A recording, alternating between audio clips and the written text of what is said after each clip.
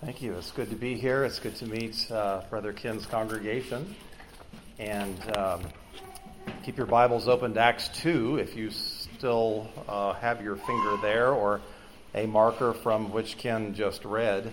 There'll be a little bit of introduction before we get to the text, but it will focus on verses 42 through 47. I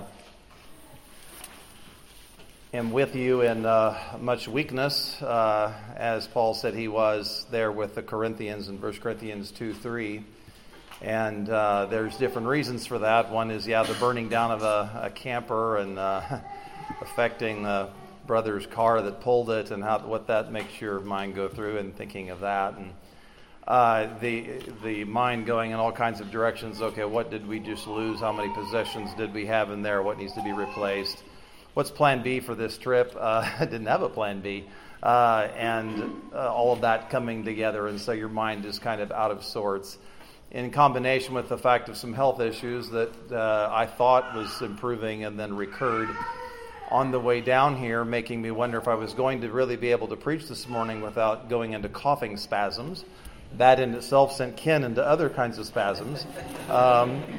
In his plan B that he hadn't planned on. So I'm thankful that the Lord has answered prayer and restored me to a state of being able to preach today. God willing, we can get through this. But in addition, there's, over the years I've come to recognize as I get older that this is a leaky bucket. And therefore, I have moved to more of a manuscript form, years ago and preaching. Because I kept forgetting too many things that I didn't want to forget. So I am envious of Ken. All I can remember anymore is that I used to have a memory like that. Maybe not so good. But so I ordinarily would have a lot of things written out, but the tail end of the week here has been maybe a bit more chaotic than I planned. And so getting all my thoughts organized and so forth is not as ship-shape as I normally like it to have. But fortunately, that puts me in a place where the Apostle Paul says is best, Amen. Which is weakness. I've just been meditating on that, how much he emphasizes that in both 1st and 2nd Corinthians. Take a note of that as you read those books. Notice how often he emphasizes weakness. And then the astonishing statement he makes in 2 Corinthians 12 that I boast in my weaknesses because when I'm weak, then Christ is strong. And so that Christ's power may be evident in me. It's almost as if I have this strength that I think of as my own, that I rely on as like a continual prop, then it's like the power of Christ isn't really dwelling in me because I'm not leaning on it. I'm not consciously sensing a need for it.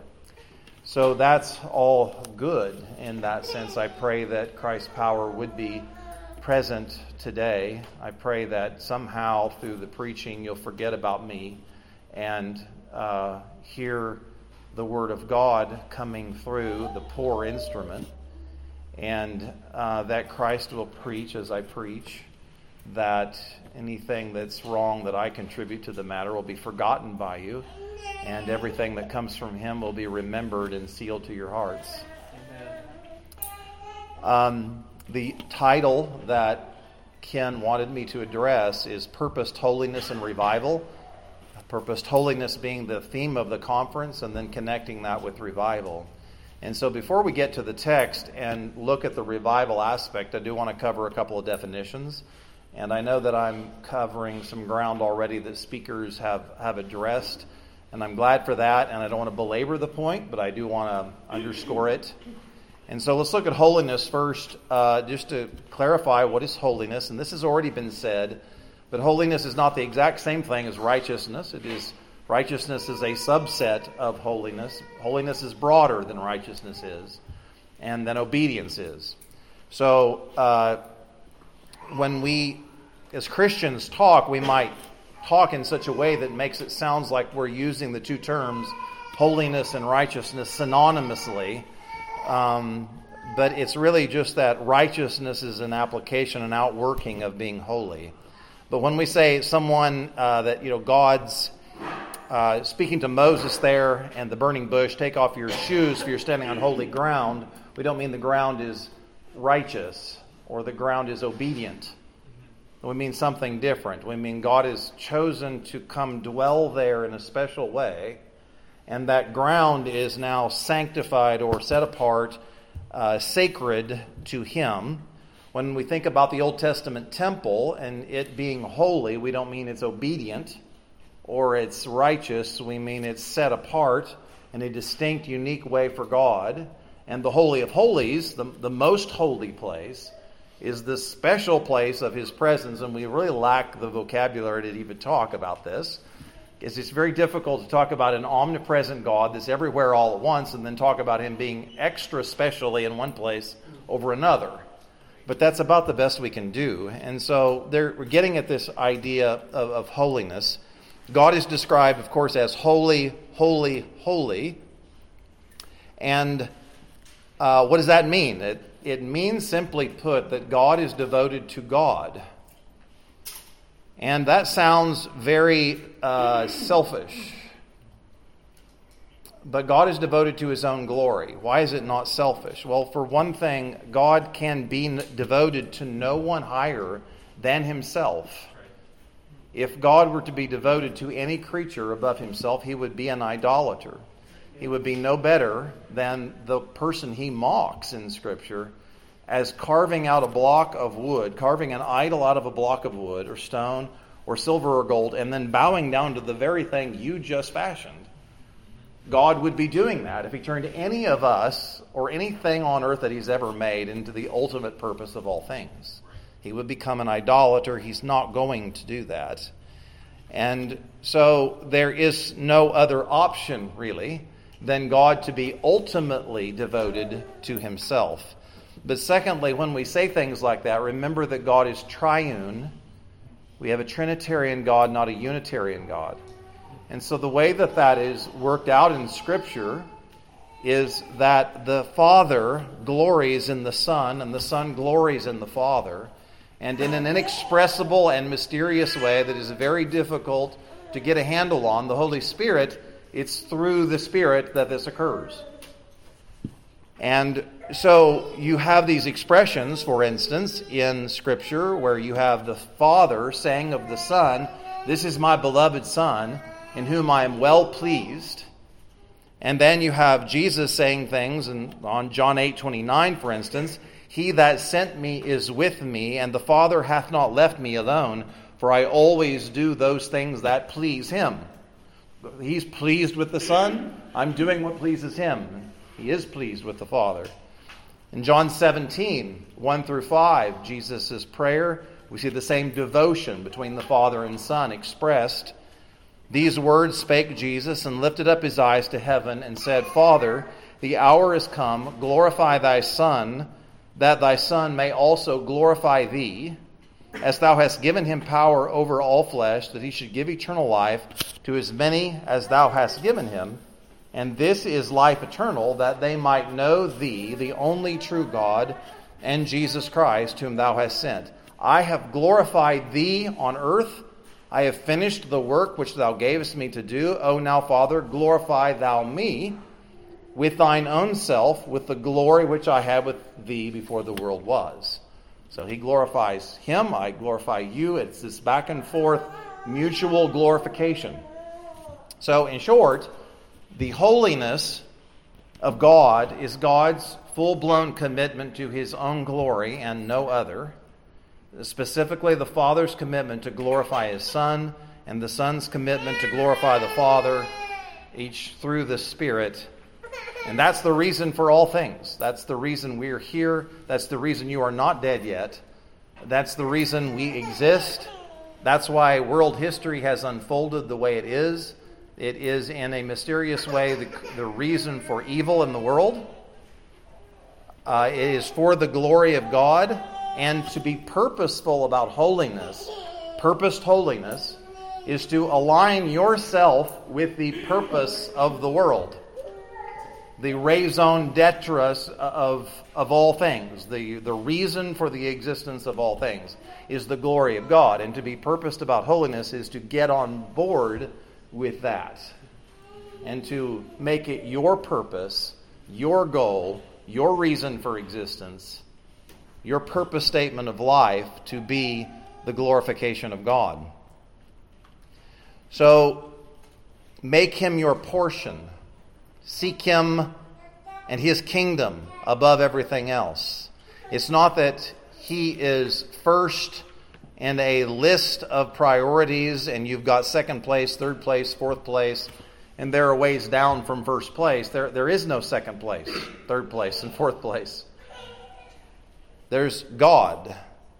And pursuing holiness and being purposeful about it is to pursue God only, such that anything else you do in life, whether it's get married and have kids and go to your work and do a good job while you're there, anything that you might watch, anything that you might read, any way that you might spend time, any hobby that you might undertake, is to be done for the glory of God. And if you can't justify it under that overall principle, it's an idol. Holiness, pursuing holiness, purposed holiness. So we see scripture passages that bring this to bear. 1 Corinthians 10:31 is a well-known one. Whether therefore ye eat or drink, whatever soever ye do, do all to the glory of God. Colossians 3:17, and whatsoever ye do in word or deed, do all in the name of the Lord Jesus. Colossians 3:23 through 24, whatsoever ye do, do it heartily as to the Lord and not unto men. We're to love the Lord our God with all of our heart, soul, mind, and strength. He demands nothing less.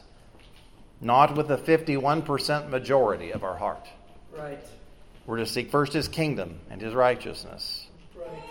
We are to pray, first prayer, hallowed be thy name. That's what he put in our mouths to say first. Then thy kingdom come. Then thy will be done. Focusing on God and his interests first and foremost. God is a jealous God. There can be no competition. Friendship with the world is enmity with God. You cannot serve both God and mammon. You will love one and hate the other. We are not made to be polygamous, either with our marriages on earth in a human capacity, nor with God.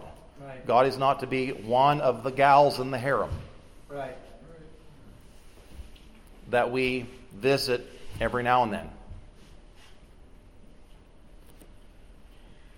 But that's the way many people treat God. They treat him as one concubine amongst many in their self-imagined harem. You can only have one God, one spouse. Matthew 13:44 through 46, the parables, the kingdom of heaven is like unto treasure hid in a field, with which when a man found, he hideth, and for joy thereof goeth and selleth all that he hath, and buyeth that field.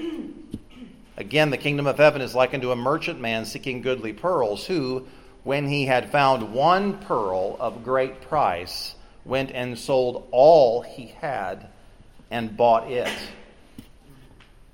The rich young ruler couldn't do it, could he? He went away sadly. He couldn't have both. Jesus wouldn't allow it. Go and sell all you have and come follow me.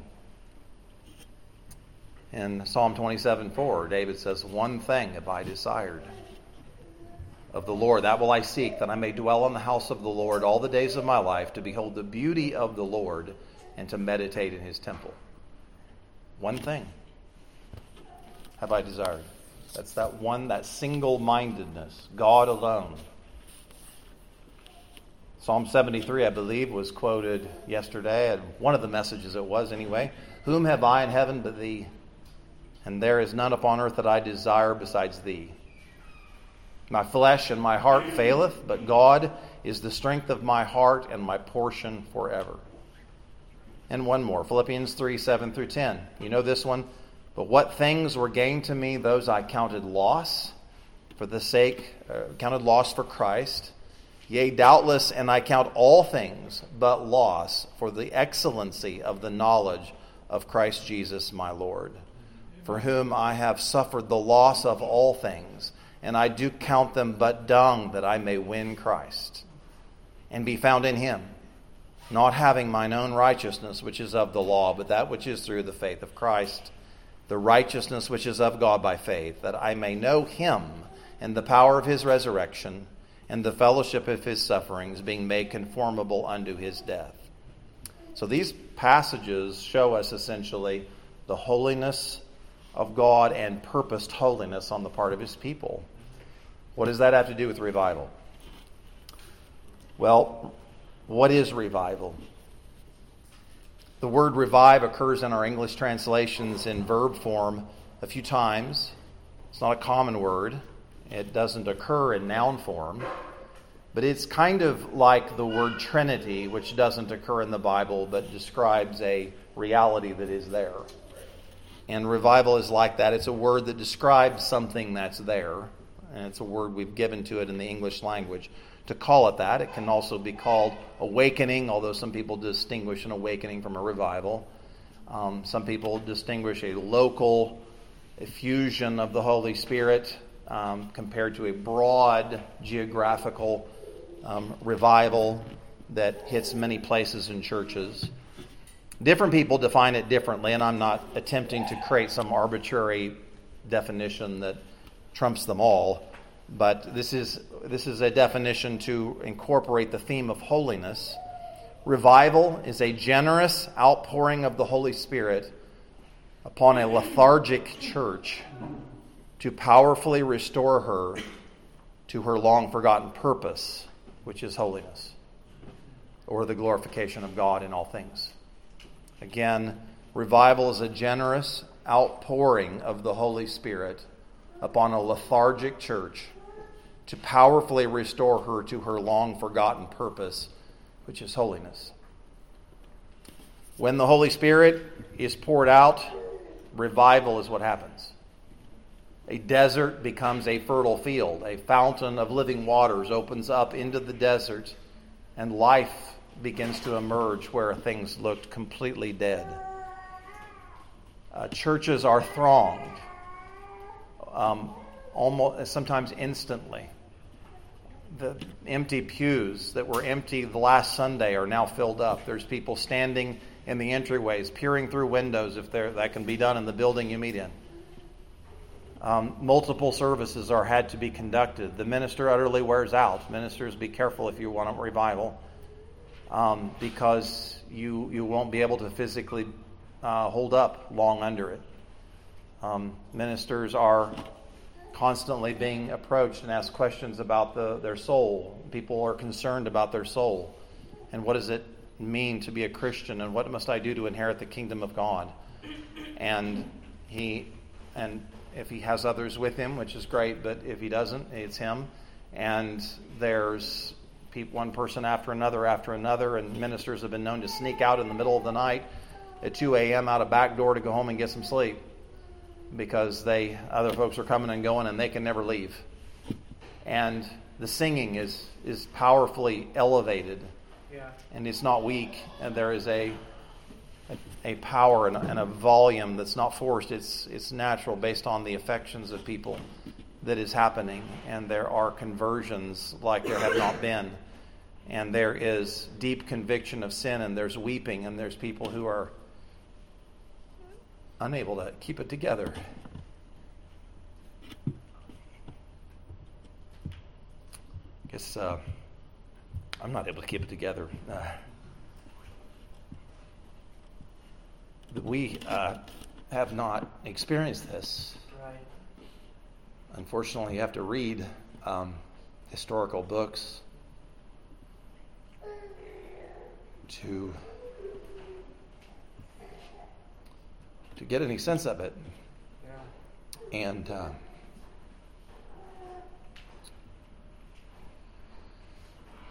the first revival of the New Covenant is here in Acts 2. And it's our first record of it in the New Covenant. After Jesus came and after the Holy Spirit was sent down at Pentecost. And it is an infallible record of revival.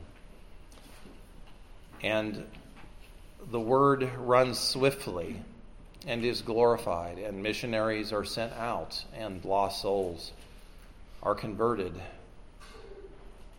Peter preached a powerful sermon. Our brother read through that. People were convicted of their sins that didn't just bounce off of them and fail to penetrate to their heart.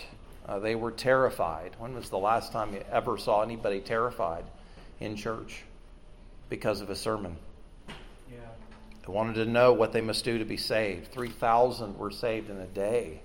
If you see that, you know the Holy Spirit has come down. That just doesn't happen. Right.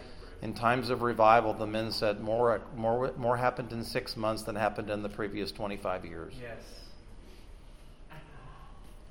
And then this growing body of converts spends their time and their energy enjoying and glorifying God in the way He's prescribed.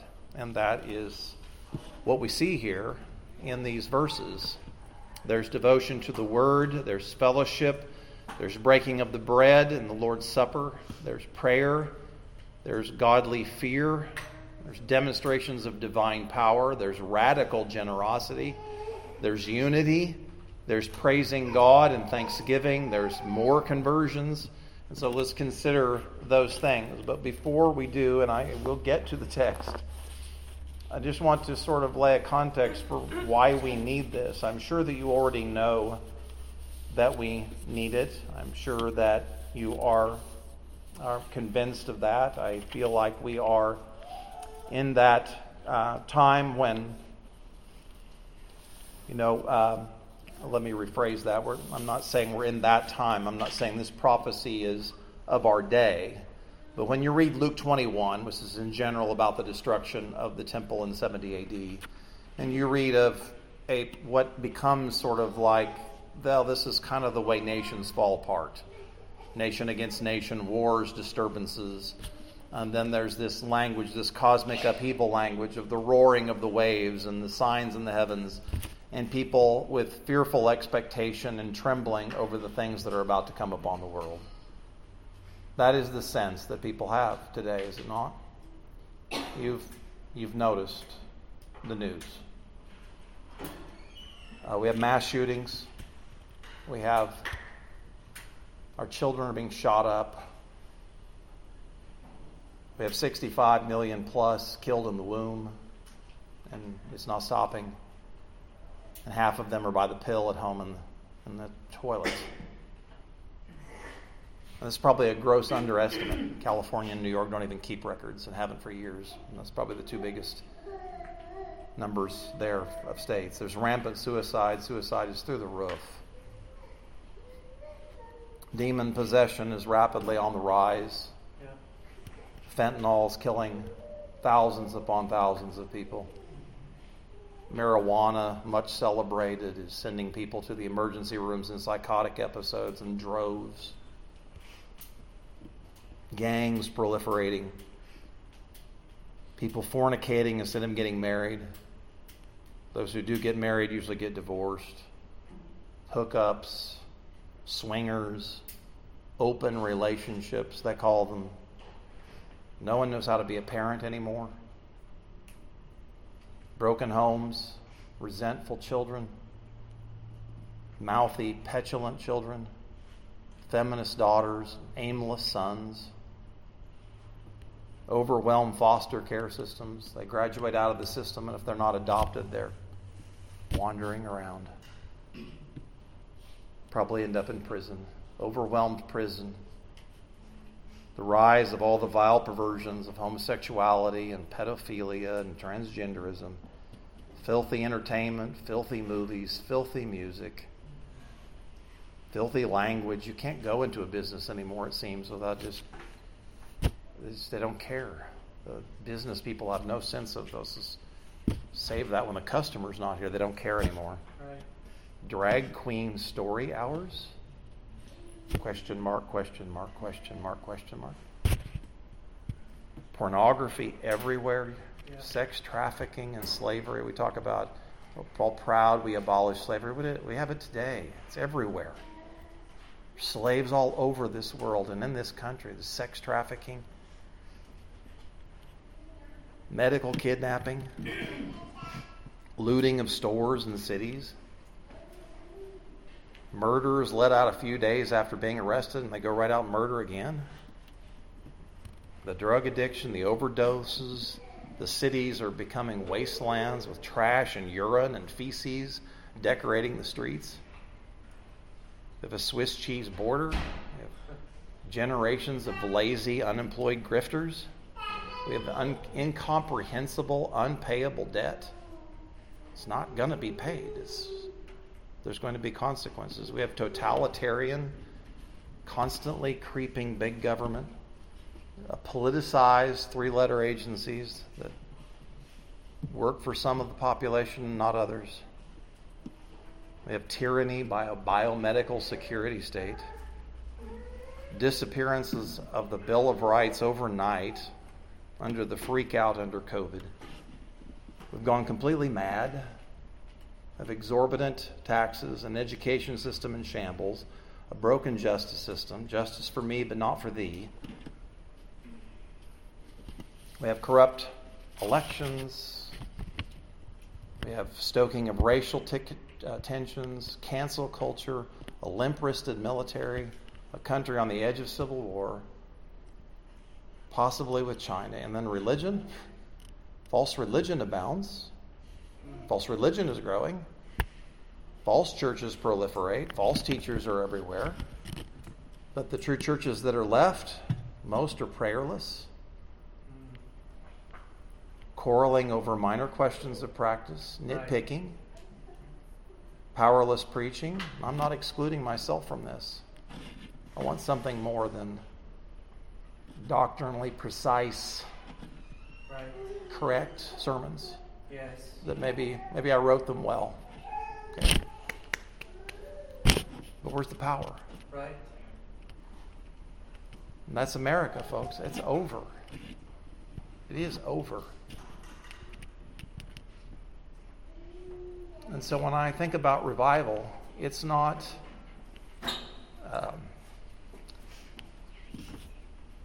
any longer with a expectation that revival will save America.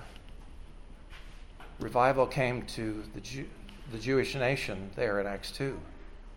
And 40 years later, approximately, they were done. Right. But they were saved. Yes. They who were ordained to be saved were saved.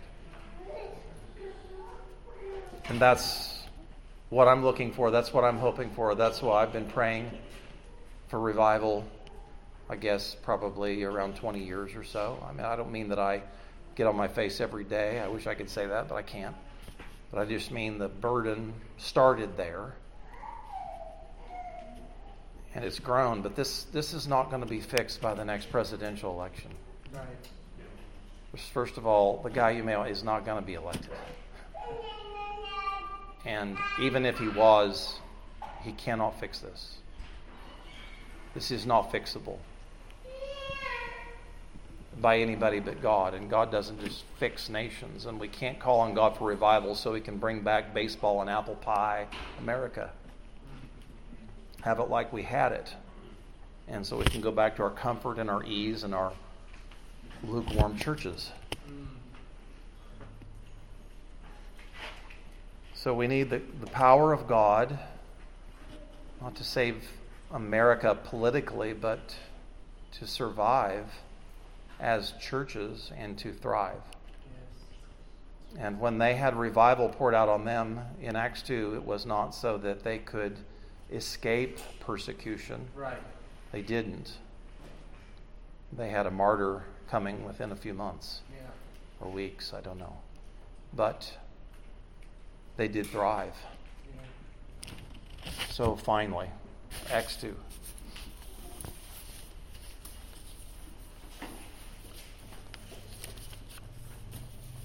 Acts 2, sorry, I'm getting my disheveled manuscript all messed up here.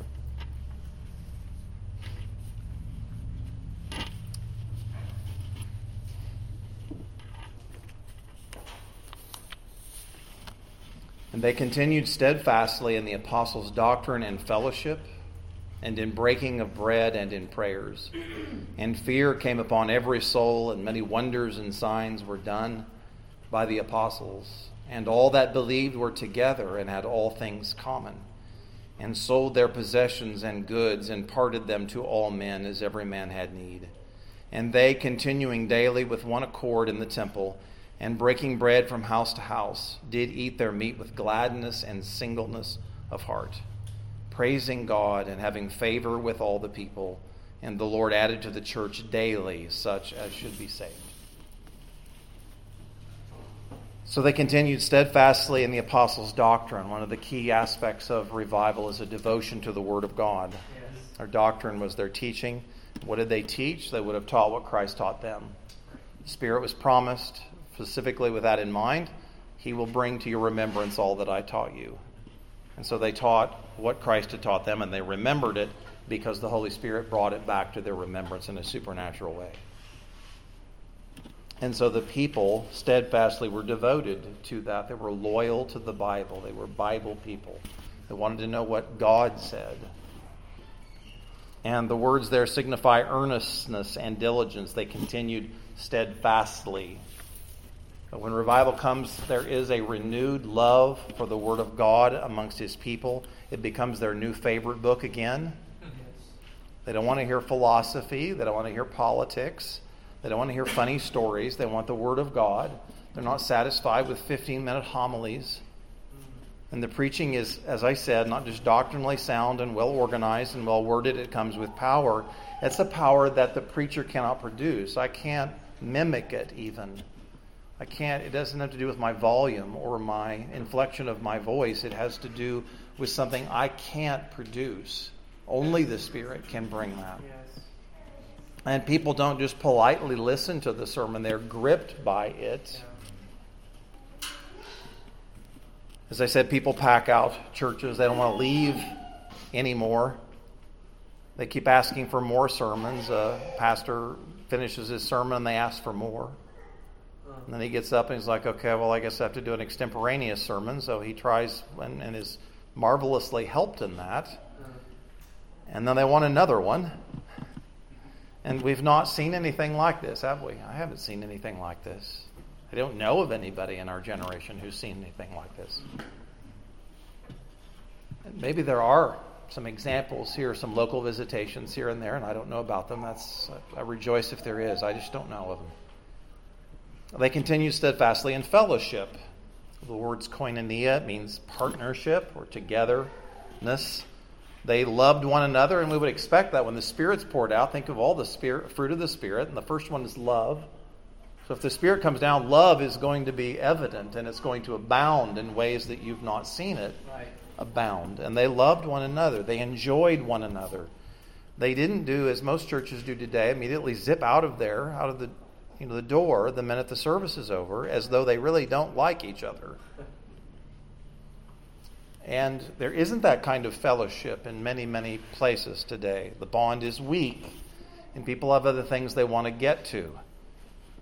People are in and out. They don't seem to really want to be around for any lengthy period of time. The Lord's Day is not a day. It's just an hour back to the world.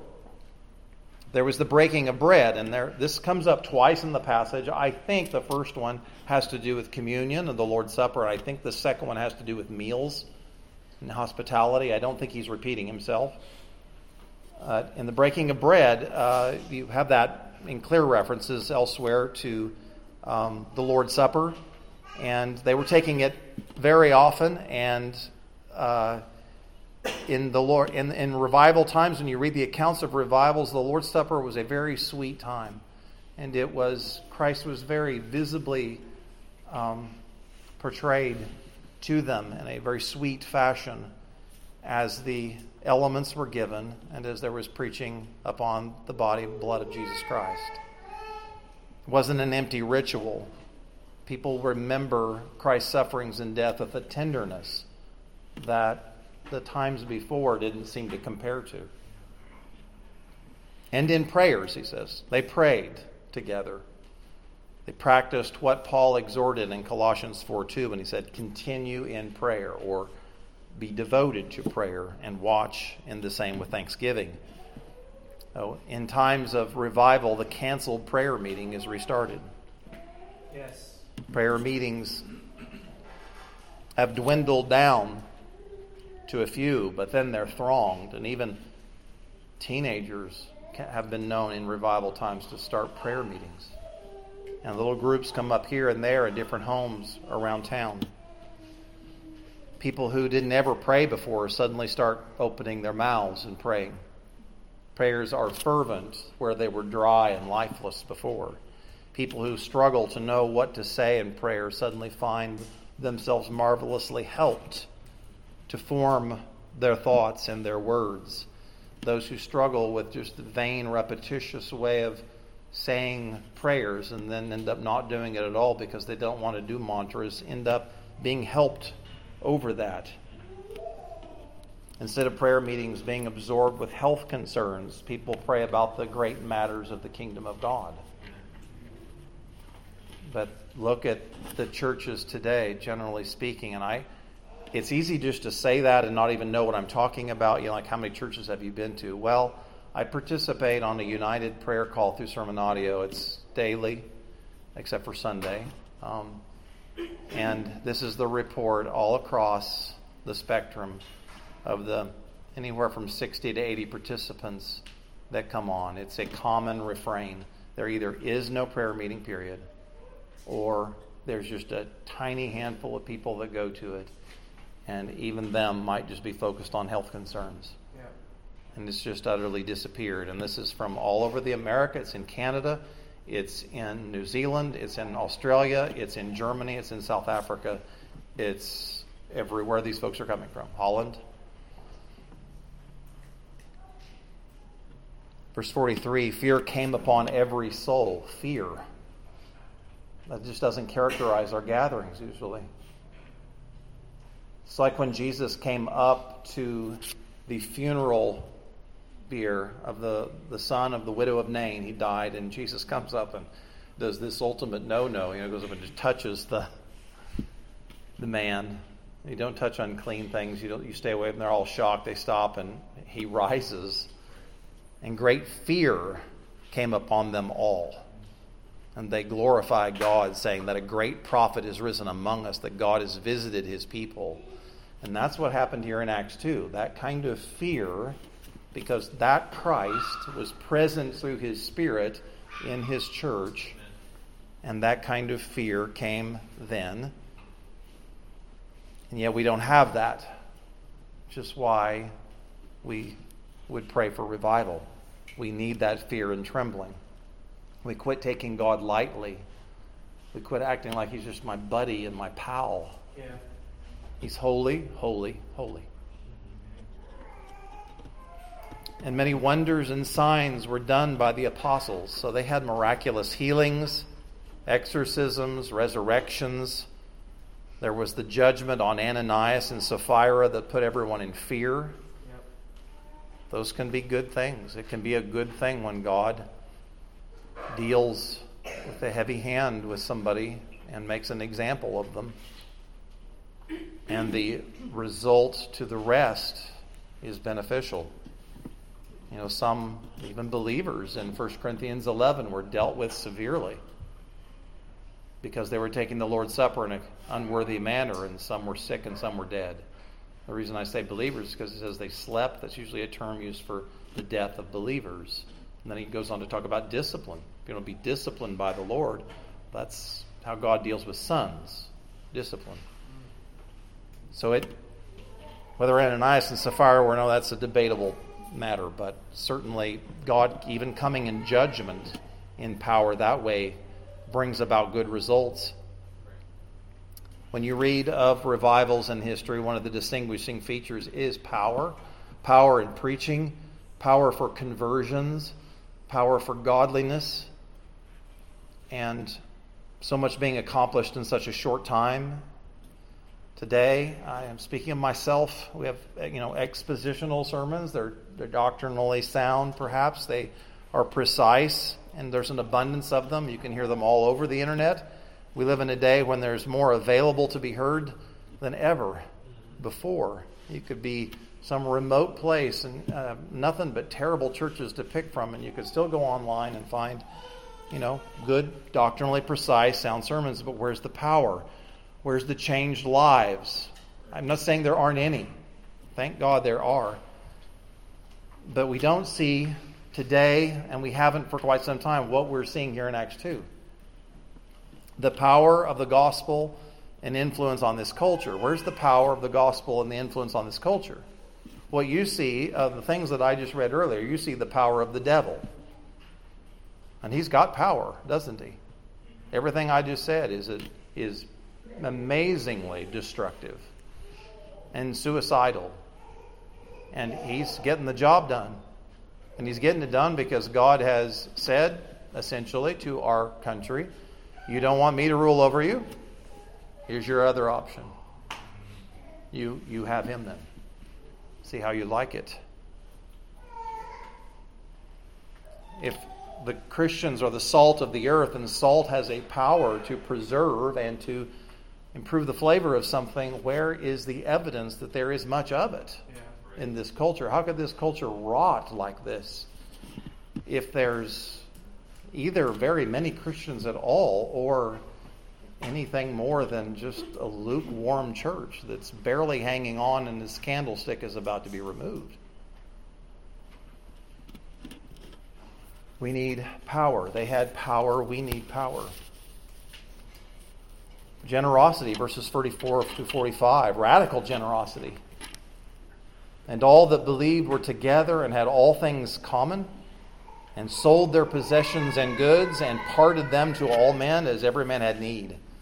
So they were marvelously delivered from selfishness and stinginess. This wasn't communism. It wasn't government-imposed equality of outcome.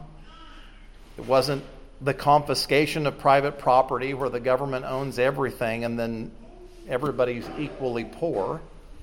Is essentially the result of that.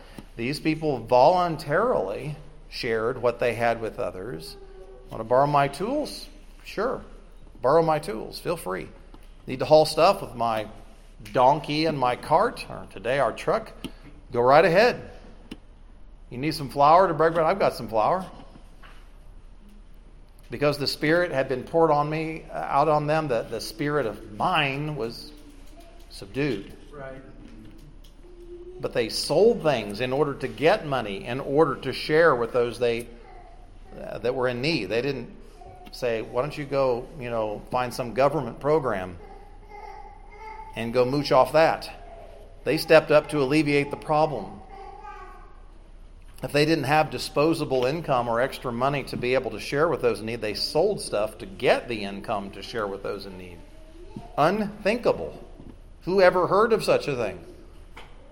I assume that they didn't sell the home they were living in and become homeless and beggars, like the Catholic monks thought that was virtuous, vow of poverty, and then you go and beg people. And there's plenty in the New Testament that indicates we're not supposed to burden other people.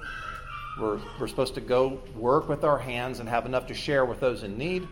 We're not supposed to turn ourselves into beggars that then burden other people. So I assume when they sold their homes, it wasn't their own home out from underneath themselves, but probably an extra home that they had. Maybe they sold one home and downscaled to another, and with the extra they gave it. But it's amazing, it wasn't thinking of our day, I'm going to take that money and put it in the stock market and grow that, and they gave it away. In Acts 4:32 through 37, we have a similar amazing description of this radical generosity. The multitude of them that were believed were of one heart and one soul. Neither said any of them that aught of the things which he possessed was his own, but they had all things common. And with great power gave the apostles witness of the resurrection of the Lord Jesus, and great grace was upon them all. Neither was there any among them that lacked, for as many as were possessors of lands or houses sold them, and brought the prices of the things that were sold, and laid them down at the apostles' feet, and distribution was made unto every man according as he had need. And Joseph, who was by the apostles, was surnamed Barnabas, which is being interpreted the son of consolation, a Levite, and of the country of Cyprus, having land, sold it, and brought the money, and laid it at the apostles' feet. That's amazing. And that happens in revival. If you think about this for a minute, land is like this thing,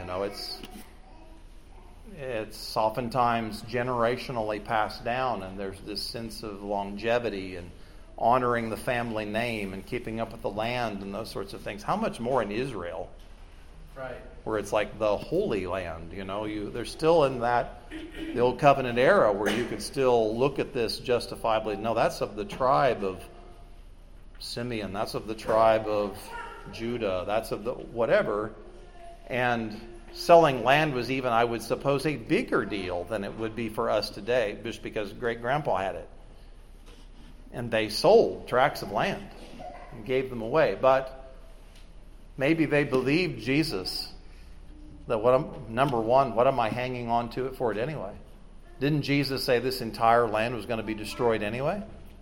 Maybe I should sell it now while I can sell it and use it for something.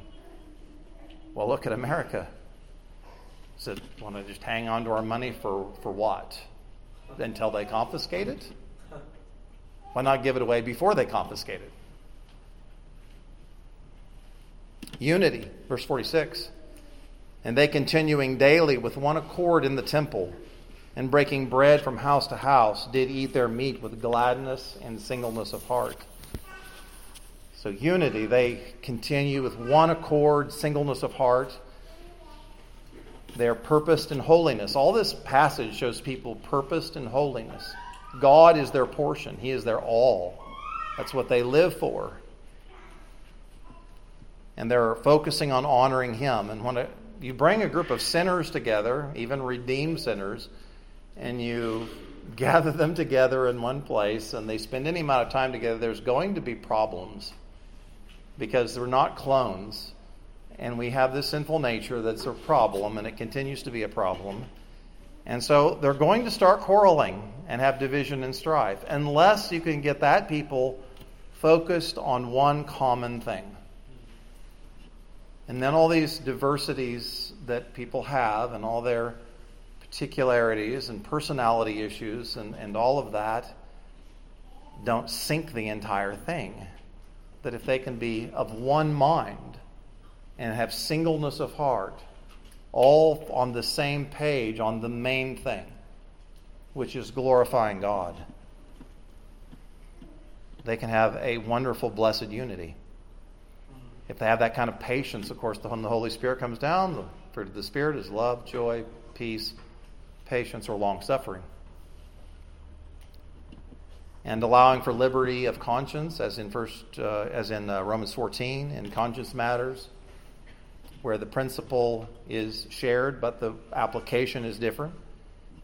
There can be a blessed unity in the church. But when Christians start to lose their focus on this one thing of the glory of God, purposed holiness, and living for Him in His honor and glory and kingdom, and they start to build their own kingdom, and they start to assert self as the great end for which all things were created, when they forget that Christ is their righteousness, and they start hunting around looking for a righteousness of their own, then they start to quarrel with each other and looking for ways to divide.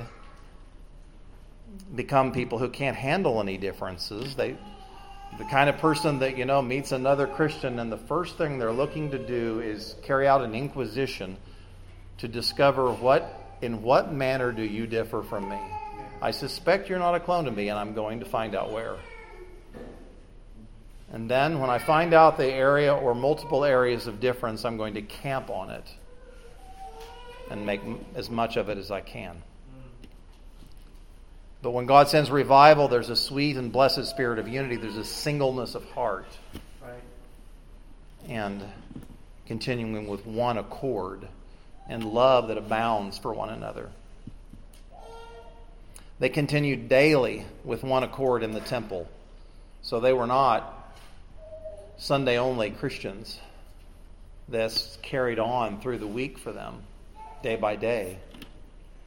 They were everyday Christians. I'm not saying they didn't. Of course, the Lord's Day was special to them. I'm not saying that. I'm just saying that there was not this idea of this sort of, carnality throughout the week, or, I don't do anything with respect to the kingdom of God and the people of God throughout the week. That's just Sunday. They didn't have that mindset. They couldn't apparently get enough. This was their life. This was not like a piece of pie and they divided it up 7 ways and one of them got, the Lord's Day was one of those pieces. That's not the way they looked at it.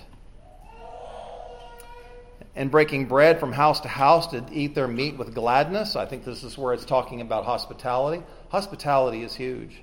There's a wonderful ministry in hospitality. There's a power in hospitality. Opening up homes. And that would have to mean that they were delivered from the Better Homes and Gardens view of what my house must be to let someone else in it. It just doesn't have to be that. It doesn't have to be perfect. And there's a pride with that. And in revival, there's a humility that comes that mortifies that pride. And so if my house isn't quite as squeaky clean as I would like to be for guests, oh well, it's better that I have guests than I have that squeaky clean house. This is kind of a lost art in our society. We're so separated and, alone and independent and individual and scattered. But people open up their homes. All the things that kept them from doing so before are not so important anymore. And they had joy. They ate their meals together with gladness. Verse 47, praising God. They delighted in God. They acknowledged Him as the generous giver of every good and perfect gift from above. They recognized that. They weren't grumbling was not the word you would come up with to describe them. A bunch of grumblers. They were praising God. They were thankful. Praise God from whom all blessings flow. They had favor with all the people, which is interesting. The people of Jerusalem are simultaneously said to not dare associate with them and yet hold them in high esteem. You don't necessarily win everybody. Not everybody necessarily is going to be converted and come to Christ, but there is this thing of having a good reputation with outsiders, something that an elder must have, but that the church had it. And they didn't want to commit to that group, but they recognized that group was sincere, serious, sober-minded. They were living right.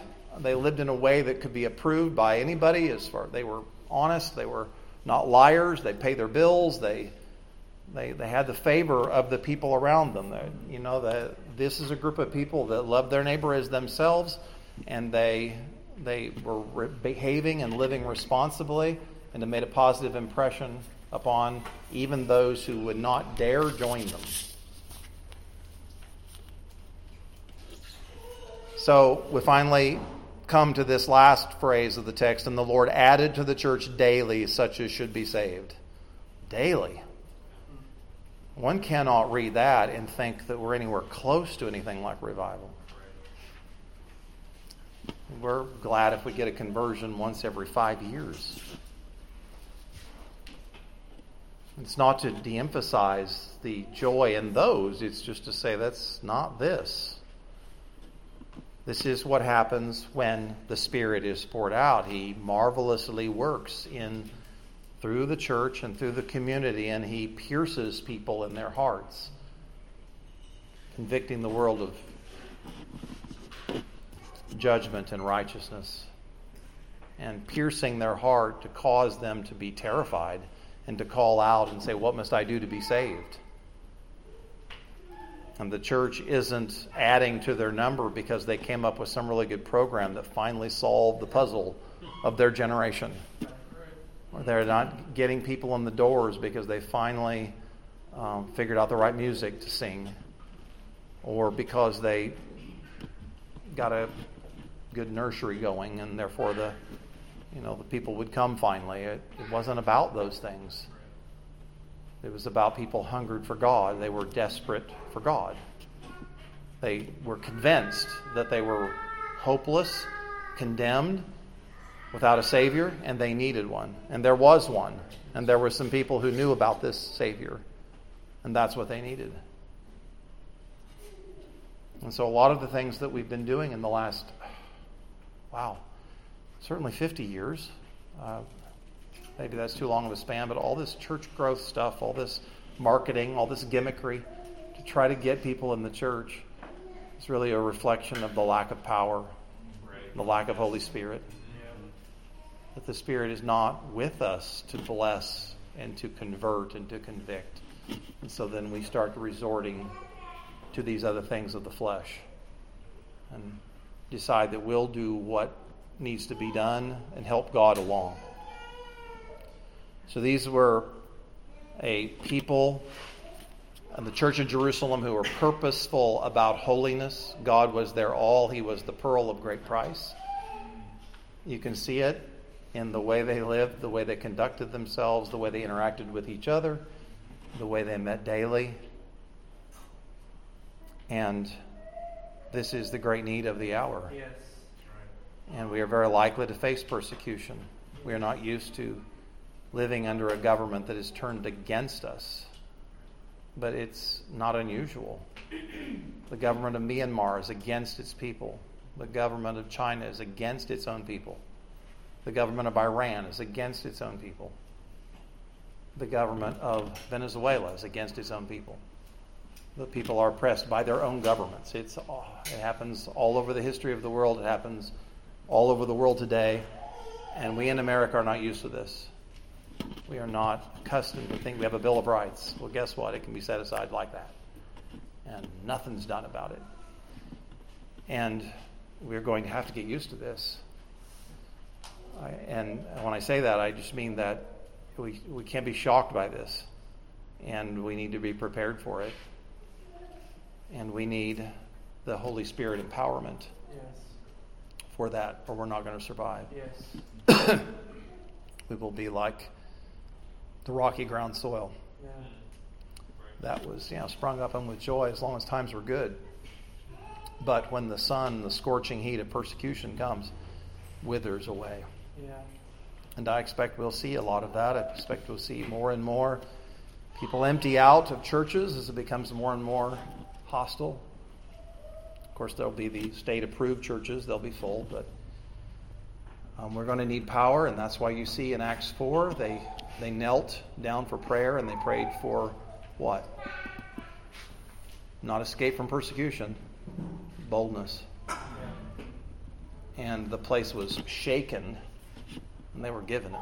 Yes. And that way, Stephen could be martyred and persevere. And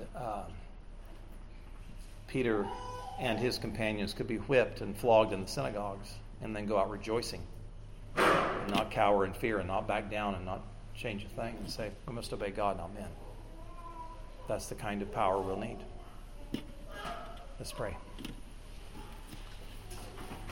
Father, bless your own word. We plead with you with the hands of a beggar.